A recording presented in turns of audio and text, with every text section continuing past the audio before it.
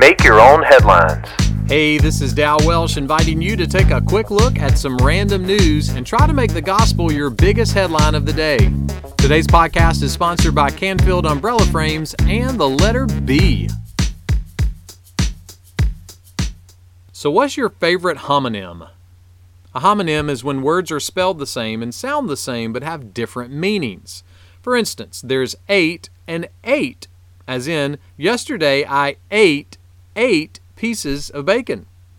Really, it was only 7 3/4. Toyota recently introduced a car called the Mirai. The Mirai is powered by a fuel cell that creates electricity by taking electrons from hydrogen. No idea what that means, but I do know there's a homonym with that car. Mirai corn was developed on a family farm in Illinois back in the 1990s.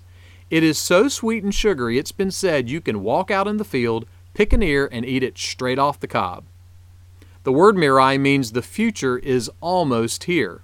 But that's not true, because you can drive in a Mirai to go eat some Mirai today. The future is now. Although I think it was Garfield the cat that said the future is meow. James was writing to some of the earliest Christians, and he said this: "Be patient, strengthen your heart, for the coming of the Lord is very near."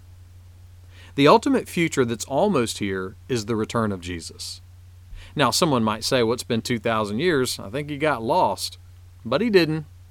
More than 300 prophecies were made about the first arrival of Jesus, and they all came true right on time. So there's every reason to believe that his promise of his second arrival is also true. Now, someone might ask, but how does that help me today? Well, today for you might feel like an unhappy ending. But the historical reality of the birth and life and death and resurrection of Jesus means that today's unhappy ending does not have to be the final word. C.S. Lewis said it this way: "Chapter 1 of the great story, which no one on earth has read, which goes on forever, in which every chapter is better than the one before." The hope of better starts right now. Make that one of your headlines today. Make Your Own Headlines is a little smidge of encouragement from Holland Avenue Baptist Church. For more ways to listen to this podcast, for weekly sermons, and for more positive resources, check out hollandavenue.com.